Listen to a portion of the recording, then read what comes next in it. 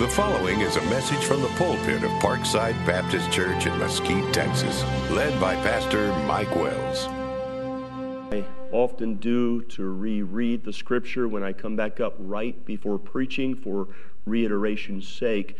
The Bible says, for our light affliction, this is Paul speaking, for our light affliction, says, which is but for a moment, worketh for us a far more exceeding and eternal weight of glory. And as I speak tonight on who or what causes suffering, we're going to go just a little bit deeper than we went last Sunday night as the series on understanding suffering. Last Sunday night, as we talked about suffering, we talked about how Christians often face that suffering, and in so doing, I shared some thoughts such as it keeps the world from becoming too attractive to us. It causes us to be our best. It gives us an occasion to silence the enemies of God as we face suffering in our lives. It makes us appreciate the things that we often take for granted when we go through suffering. It makes us depend on God more when we go through suffering. It purifies us when we go through suffering. It makes us sympathetic to others as we go through suffering, because now we can identify with them as perhaps they go through suffering. It teaches us how to pray. Now tonight, as we go, we're going to enter into a little bit more of a difficult field to answer some questions here on who or what is responsible for suffering, which God allows to exist.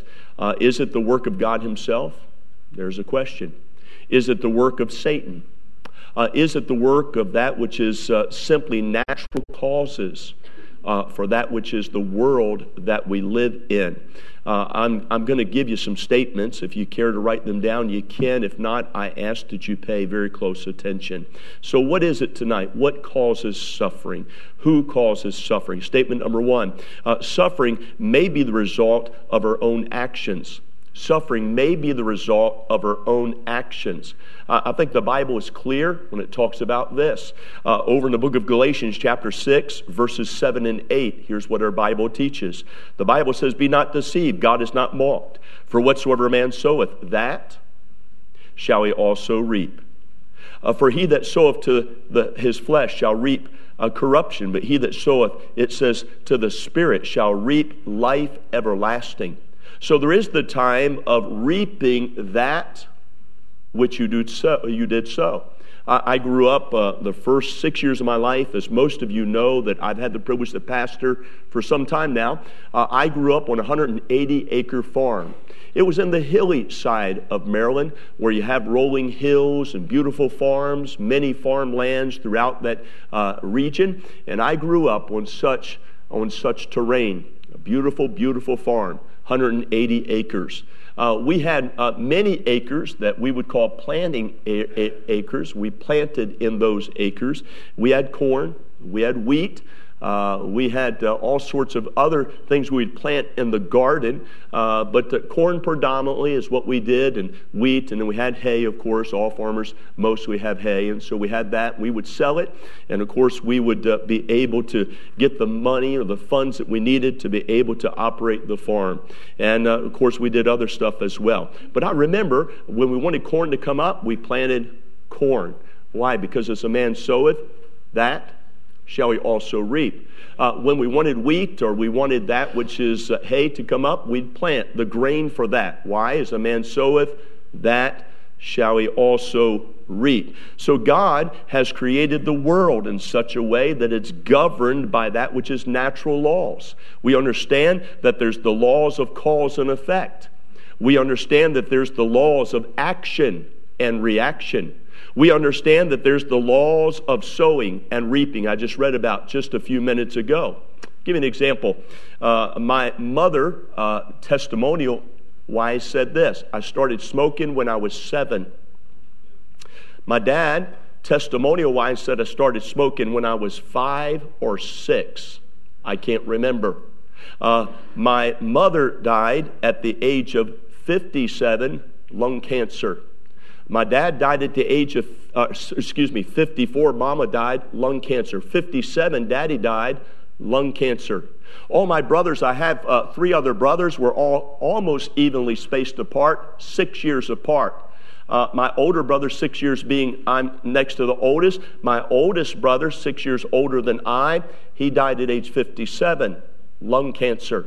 You say, well, why did they die? As a man soweth, that shall he also reap. A person can't step off of a 10-foot building and hope for good results.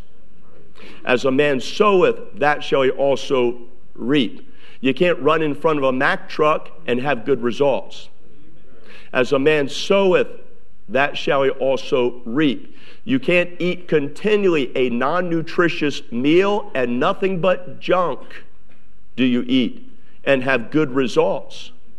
As a man soweth, that shall he also reap. I've been pastor here almost 10 years, coming up February 10, be 10 years, and I've met with 18 families and others about small financial debt, but I'm talking about 18 families that have had devastating, large amounts of debt.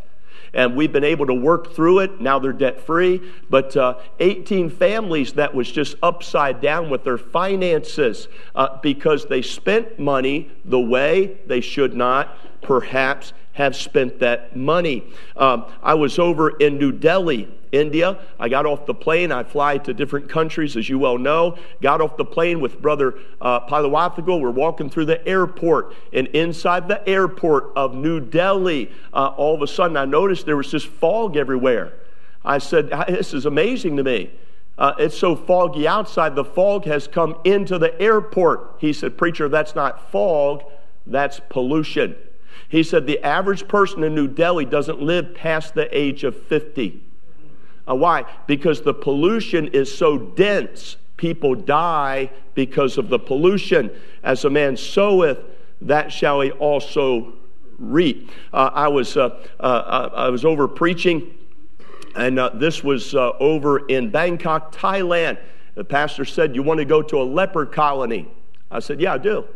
Went to a leper colony, but can I tell you, inside the leper colony, as I was preaching, can I tell you, I made sure that I was protected. One time a pastor said, this is also in Bangkok, Thailand, he said we couldn't get into the schools. The monks had shut it down on us temporarily, so we weren't able to get in the schools like normal. Tried to get in hospitals. It just wasn't working. But we went there to preach the gospel to the masses. And so I said, well, where can we go? He said, outside of Bangkok, Thailand, on the side of the mountain, there is that which is the Buddhist temple. But this Buddhist temple is a hospital. He said, you want to go? I said, why is it outside the city? Why is it on the outside of the city? Why is it on the inside of the city? I mean, why is it on the side of the mountain? He said, every single patient is dying of AIDS. He said, you still want to go? I said, yeah, let's go. So I took the team. We put on all that we needed to put on, and we went bed to bed to bed to give the gospel to those AIDS patients that was getting ready to die. Now, wait a minute. Can I tell you, people do need the Lord. You ought not to be scared in giving people the gospel, but at the very same time, you need to take protective measurements when giving people the gospel in areas whereby you could become contaminated. You have to be careful. There is things out there that could destroy you. There's contagious diseases. A person having sex outside of marriage is in a very dangerous spot. Can I tell you, there's contagious diseases, there's dangerous chemicals, there's pollutants. What we want to do is we want to make sure that we sow in the right area. Suffering may be the result of somebody's own actions. Suffering may be the result of somebody not understanding, as a man soweth, that shall he also reap. Somebody that violates that which is a natural law will pay the price of it. You see people in car wrecks all the time. Why? Sometimes you'll see it's because of careless driving. Because of careless driving, as a man soweth, that shall he also reap. Can I say, suffering may be the result of somebody's own action. Statement number 2, suffering may be the work of Satan. Suffering may very well be the work of Satan. The Bible presents Satan as a cause of suffering several times in the Scripture. You'll see in the book of Job, chapter 1, verses 6 through 12, you'll see that there's the total story that gives you the view of why Job was going through suffering. You'll see in verse 6, especially, the Bible says that there was a day when the sons of man came to present themselves before the Lord, and Satan came also among them. The Bible says in verse 7, and the Lord said unto Satan, whence comest thou? And Satan answered the Lord and said, from going to and fro in the earth, from walking up and down in it. And the Lord said unto Satan in verse 8, hast thou considered my servant Job? There's none like him in the earth, a perfect man, upright, one that feareth God and escheweth evil. Verse 9, the Bible says, and Satan answered, Lord, he said, doth Job fear God for naught? In verse 10, it says, thou, listen to it now, hast thou made a hedge about him? If you would please, about his house and about all that he have on every side. This is Satan talking to God. And the Bible says, and thou hast blessed the work of his hands, and the substance and is increased in the land. And the Lord said in verse 12 unto Satan, behold, he says, all that he hath, he says, is in thy power. He says, only upon himself put not forth thy hand. He said, look, you're the prince and power of the air. All that he has is under your power. He says, but look, I'm going to tell you something. He said, don't take his life. And Satan went forth from the presence of the Lord. Now, can I tell you, sometimes the devil attacks. Now, by the way, don't do this. Don't say this. There was an actor years ago by the name of Flip Wilson. He always had the saying, he said, the devil made me do it. Don't use that as you're out. You ought to be so wise in your scriptures, so wise in your Bible knowledge, that you don't use that as your scapegoat for doing wrong. You and I ought to know our Bible so well that we know the Bible says the devil's devices. We know exactly what he's going to try to do. Matter of fact, in 1 Peter chapter 5 and in verse 8, the Bible says, be sober, be vigilant, because your adversary, the devil, as a roaring lion, walketh about, seeking whom he may devour. So realize that. Can I tell you, dads, the devil's after you. Can I tell you, moms, the devil is after you.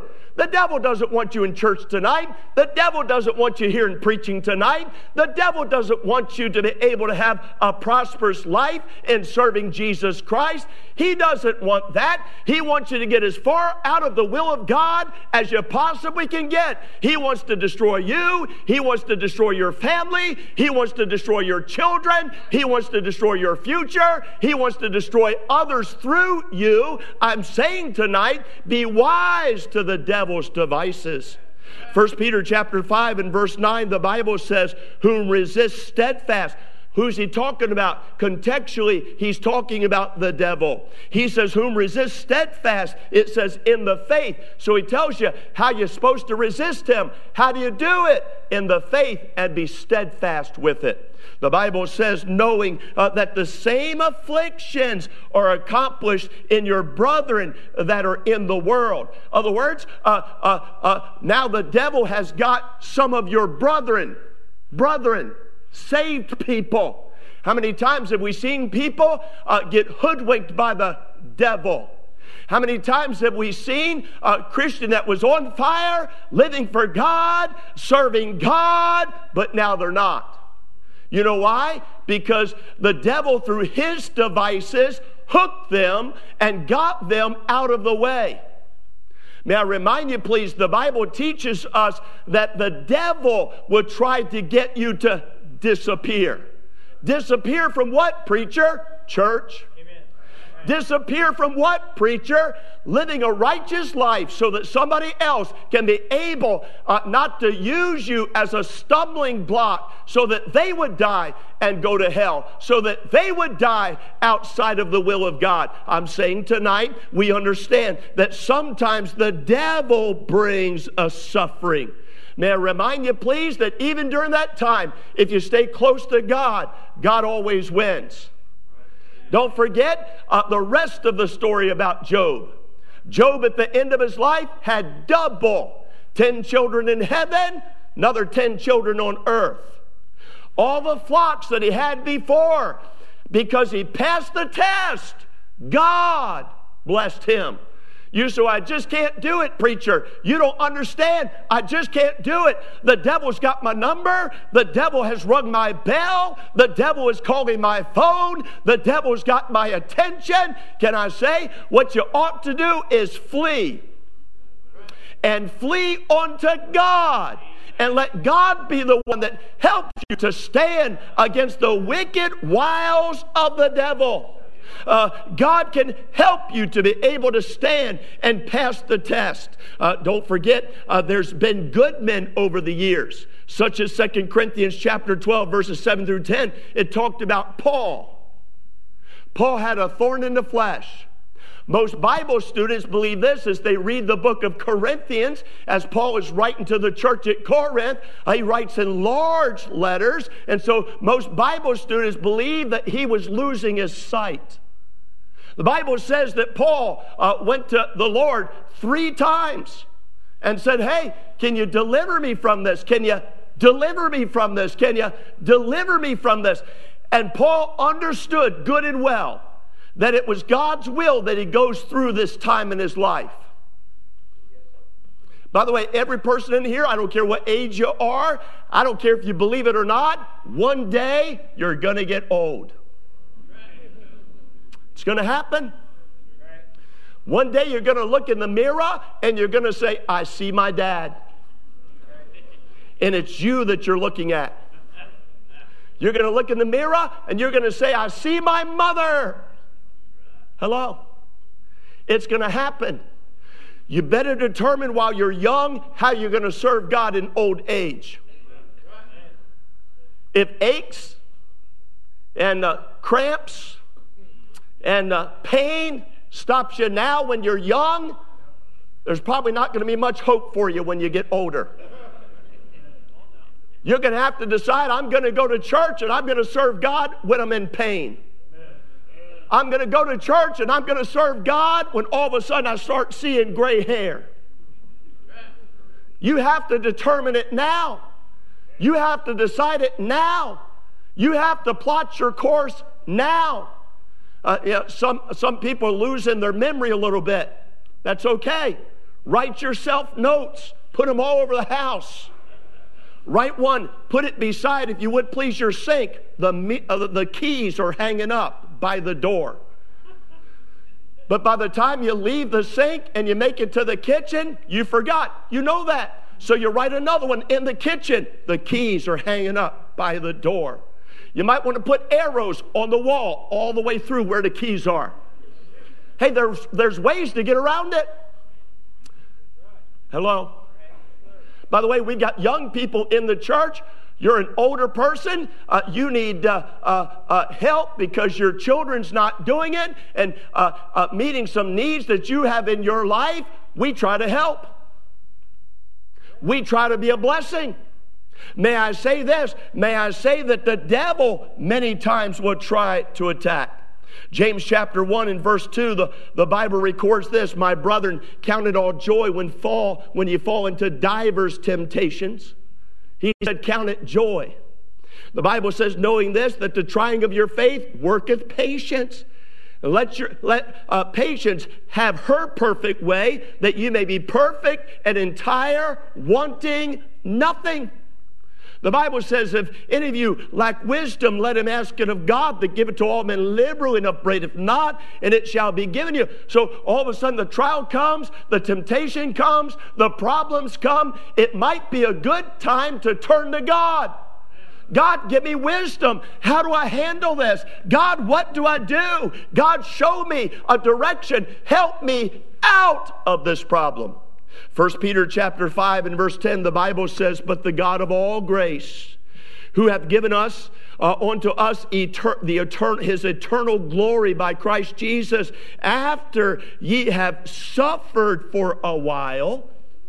You mean there might be times where you have to suffer for a while?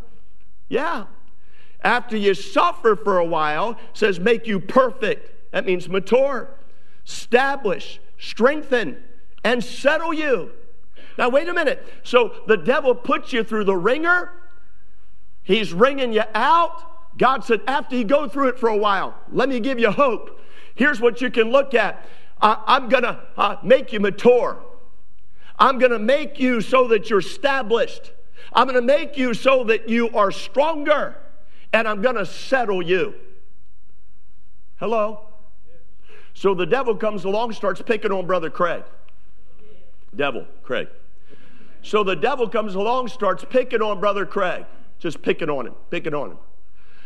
So Brother Craig runs to an older man, says, the devil's picking on me. What do I do? So what we do is we go to the scriptures. By the way, that doesn't mean the devil stops. What it does mean that he's getting stronger. He's able to resist more. Small Christians, well, he does a good job. He's been there before. He said he learns from his children. I'm not saying that publicly. All right, now wait a minute. So the devil keeps you're not going to get the devil off your back. Now wake up to it. You're not going to do it. He's going to be there every single waking hour. He's going to try and get your attention. He's going to try and get you to stop. He's going to try and get you to turn around. He's going to try and get you to go a different direction. You're not going to control the devil, but here's what you can do. You can control your faith. Amen.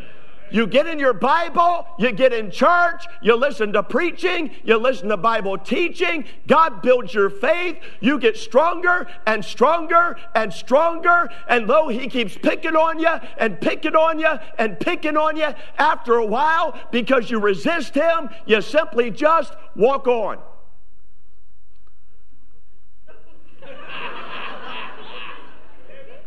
Thank you. Be seated. So you'll never outrun the devil. You never outgrow the devil. But you can become wise to his devices. When the devil starts picking on you and says, hey, you ought not to go to church, you ought not to read your Bible, you ought not to pray, realize who's putting that in your head. God's not going to do it. Driving down the road and all of a sudden you start thinking a wicked thought. Who's doing that? You say, well, yeah, but it's just not right. Then say it was right. But you've got a God that's greater. Point in case. He says, greater is he that is in you than he that is in the world. The devil's the prince and power of the air, but according to the Bible, he cannot take possession of a Christian. You're under the blood of Christ. Can I tell you tonight, what you need to do is every time the devil came against our Lord, here's what he said. He said, it is written. He didn't say, leave me alone, devil. I'll take care of you. No, even Jesus Christ understood there's power in the word. Yet we have young people that say, well, I'll tell you what, I'll never sin. I'll be a man. I'll live for God. I'll do it all by myself. Yet you never read your Bible. You never memorize Scripture. You talk and you carry on when you're in church. You fall asleep when you're in church. You're texting your friends when you're in church. No wonder you're in trouble. You can't make it by yourself. The fact of the matter is, you're not making it. So what do? You have to come to God. You're going to fail. You're going to fail miserably. One day we'll see you in jail or under the jail simply because the devil got your number. He pulled you in and he ultimately finished his course, and now you're ruined. I'm saying this. I'm saying tonight that as we consider the suffering may be the result of our own actions. Number 2. Suffering may be the work of Satan. Number 3, suffering may be the chastisement of God. You know, Sylvia and I, we love our children. And when our children would do wrong, we'd pull them in, we'd tell them what they did wrong, and we would punish them. More often than not, when they were little children, the result of that doing wrong would be a good old-fashioned paddle. Before Jonathan was born and we received news that we were going to have a baby, I had a friend of mine to carve out a wooden paddle. We gave him a name. His name is Mr. Woody. In case you didn't catch that, he's made of wood.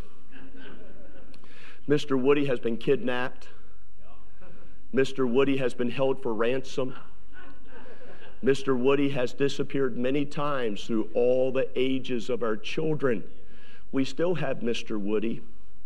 He's lived with us all the years of our married life, of being able to have children. He hangs around the house.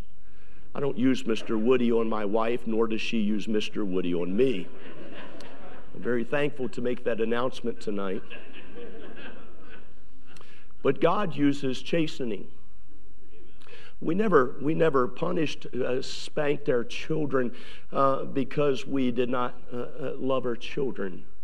Oftentimes, I would say, go to the bedroom and think about what you did, and I would come in and we would have a conversation about what they did wrong. And we would sit and we would talk. And then I'd say, well, you know, you're going to have to receive a spanking for this. And we would spank and take care of that. And then we would love and we would embrace and we would get Bible scripture and we would walk together. And did you know what would take place after that is they knew that what they did was wrong, but they also saw the pathway of doing right. And we love them and we walk beside them, and they've grown into outstanding adults that try to serve God. Now, may I say, when God chastens you, it's not because that God hates you. Well, it's just not right. Here I am and I'm trying to serve God and I lost my job. I'm trying to serve God and I got a disease. I'm trying to serve God. I've got a dysfunctional heart problem. I'm trying to serve God. I tithe. I go to church. And I had a car accident. Can I tell you, if there is that time where it's a result of our own actions, don't blame God. Don't blame the devil. Understand it for what it is. Person runs a stop sign, hits another vehicle broadside. You can't blame that on God. You can't blame that on the devil. You have to take self-blame.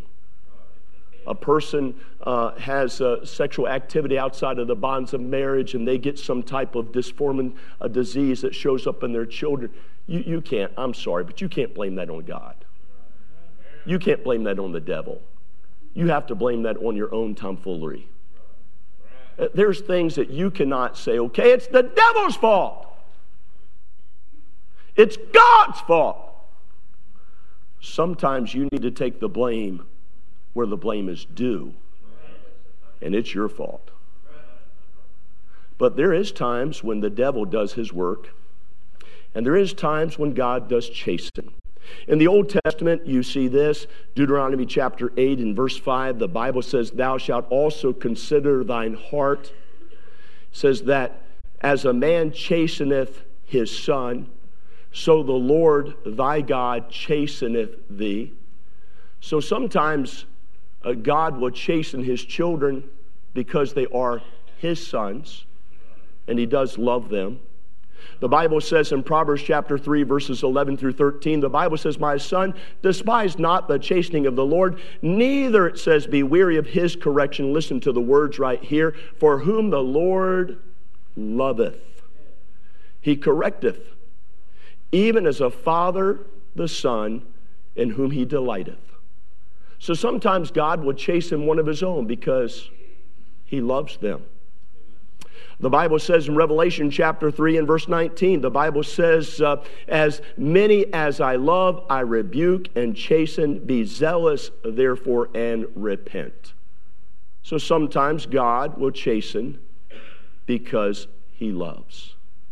The Bible even goes farther than that. Over in Hebrews chapter 12, verses 5 through 8, the Bible says that if a child of God that is despising God doesn't receive rebuke and doesn't receive chastening, that it's really because he's not a child. He's not a child of God. Now, may I tell you tonight that God does chasten people. Well, I can sin and God's not judging me. I wonder if you're really saved. Well, I'm just getting away with it. It's okay. Look, I can slap God upside the head and he's just asleep. It's not the same God I know. May I tell you tonight that God does send judgment. Lamentations chapter 3, verses 31 through 33. The Bible talks about that he delights in us when we fulfill his purpose. But in Hebrews chapter 12 and verse 9, when we don't, there's correction. When we don't be those that live holy lives, there's correction. Hebrews chapter 12 and verse 1. When we don't yield ourselves, there's no peace. Hebrews chapter 12 and verse 11. So what happens? What happens when all of a sudden we receive a chastening of the Lord? What happens? Well, let me give you a couple incidents tonight and I'll shut it down. What happens when a child of God receives chastening of the Lord? Well, the Bible talks about in the book of Amos, chapter 4, verses 6 through 10. If you'll read it later, you'll find out that here was people that fled to one city because God gave rain in one city, but he didn't give rain in another city. In other words, here's what God was doing. God was chastening one city, but he was blessing another city. Isn't that something? By the way, does that remind you of some things that's happening here in our country? How people are moving from one state to another state because one state has plenty and another state is famishing? Does that remind you of some things that's happening in our country? Wait a minute. You see that 2 cities or 3 cities, the Bible says in Amos chapter 4 and verse 8, they wandered into one city just to get a drink of water. So here's, the Bible uses this, so 2 or 3 cities wandered onto one city to drink water. God was blessing one city, but not blessing another city. The Bible says they even had gardens in verse 9. They had gardens and vineyards and fig trees and olive trees, and they increased. But here's what happened. God sent the palmer worm to devour them. God said, you can plant all you want to. I'm still in control. The Bible talks about in Amos chapter 4 and verse 10 that he said, I sent among you pestilence, the Bible says, after the manner of Egypt, and your young men have I slain with the sword. How many gangs do we find in big cities across America? And in other cities across America, comparably so, of the same type of population, you don't have as much gun violence. What is that? See, oftentimes we'll see this, that God will use another country to judge a country. Oftentimes you find this in your scriptures, that God would use, if you would please, another population to judge another population. May I say this tonight, that we receive and go through suffering sometimes because we violate the very nature of law that God has given us. Sometimes it's a work of Satan. Sometimes it's a chastisement of God. You say, well, how can I tell what it is? Sometimes you might not know. Sometimes you might not know. It's kind of easy, I think, Dr. Bachman, to figure out, well, if I do this, I'm eventually going to reap this. Even a person with not much common sense can figure that out.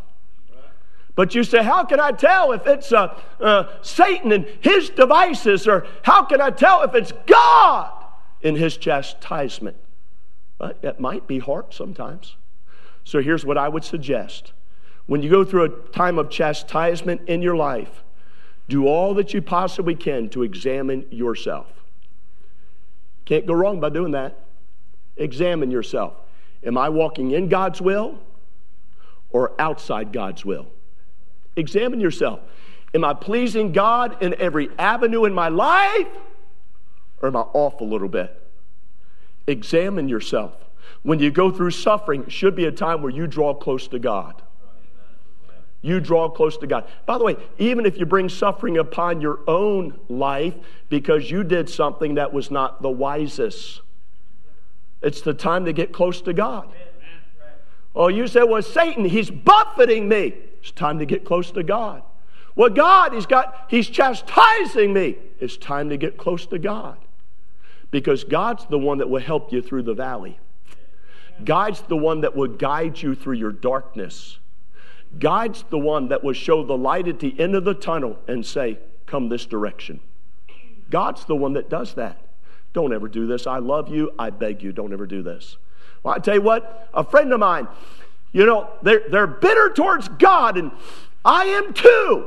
No, don't ever take up somebody else's offense. Don't ever do that. Because now you're living in the emotional arena that will eventually drain you.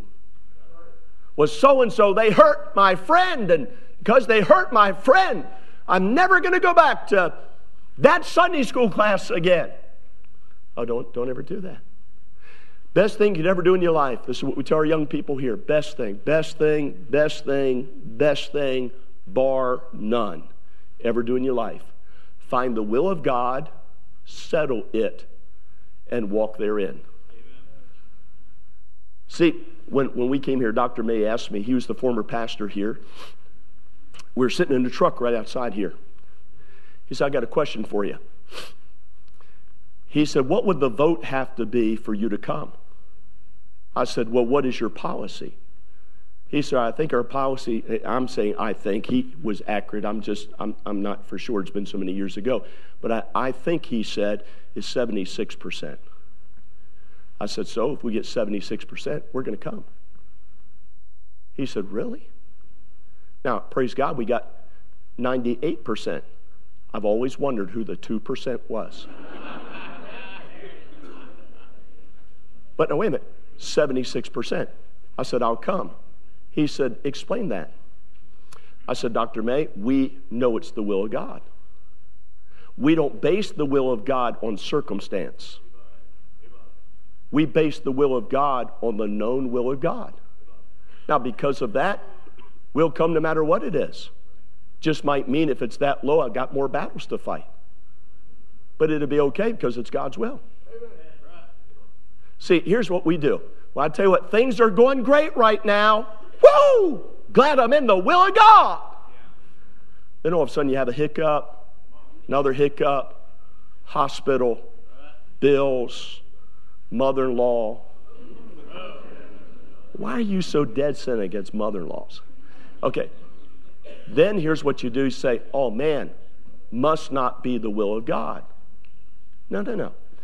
Once you settle the will of God, you stay in the will of God. You're always going to have trouble. You say, well, if I just move someplace else, I'll not have trouble. The only problem is when you go, you take you with you. And you're the biggest trouble you have. Now, if you could go someplace else and leave you behind, you might not have trouble. But I think that's nigh impossible. Oh, come on. Some of you moved to Dallas because you came because of the church, and I thank God for you. You came because of the job, and you found the church, and I thank God for you. But when you came to Dallas, you thought, man, it's going to be wonderful. Then you found out there's traffic. Yeah. Then you found out that people that's in traffic are impatient. Yeah. Then worse than that, you found out that people that drive in traffic don't know how. Well, that's right. And Patrick's one of them. I'm just kidding. Now, wait a minute, watch this. What you always do, first thing, don't move to another location because of a job. Don't spend a lot of time and money moving far away from the church so that I would try and get as close as I possibly could, if possible, in a good neighborhood, so it's easy for you to serve God. After what are you going to do when the gas goes up? Right now it's good. I think our administration has a lot to do with that, but right now it's good. What are you going to do when it's not good? I got friends in California right now. Okay, I'll tell you, Brother Donner, gas in California per gallon, what? $4. Listen, Californians, in Texas, it's $2 or so. Must be God's will.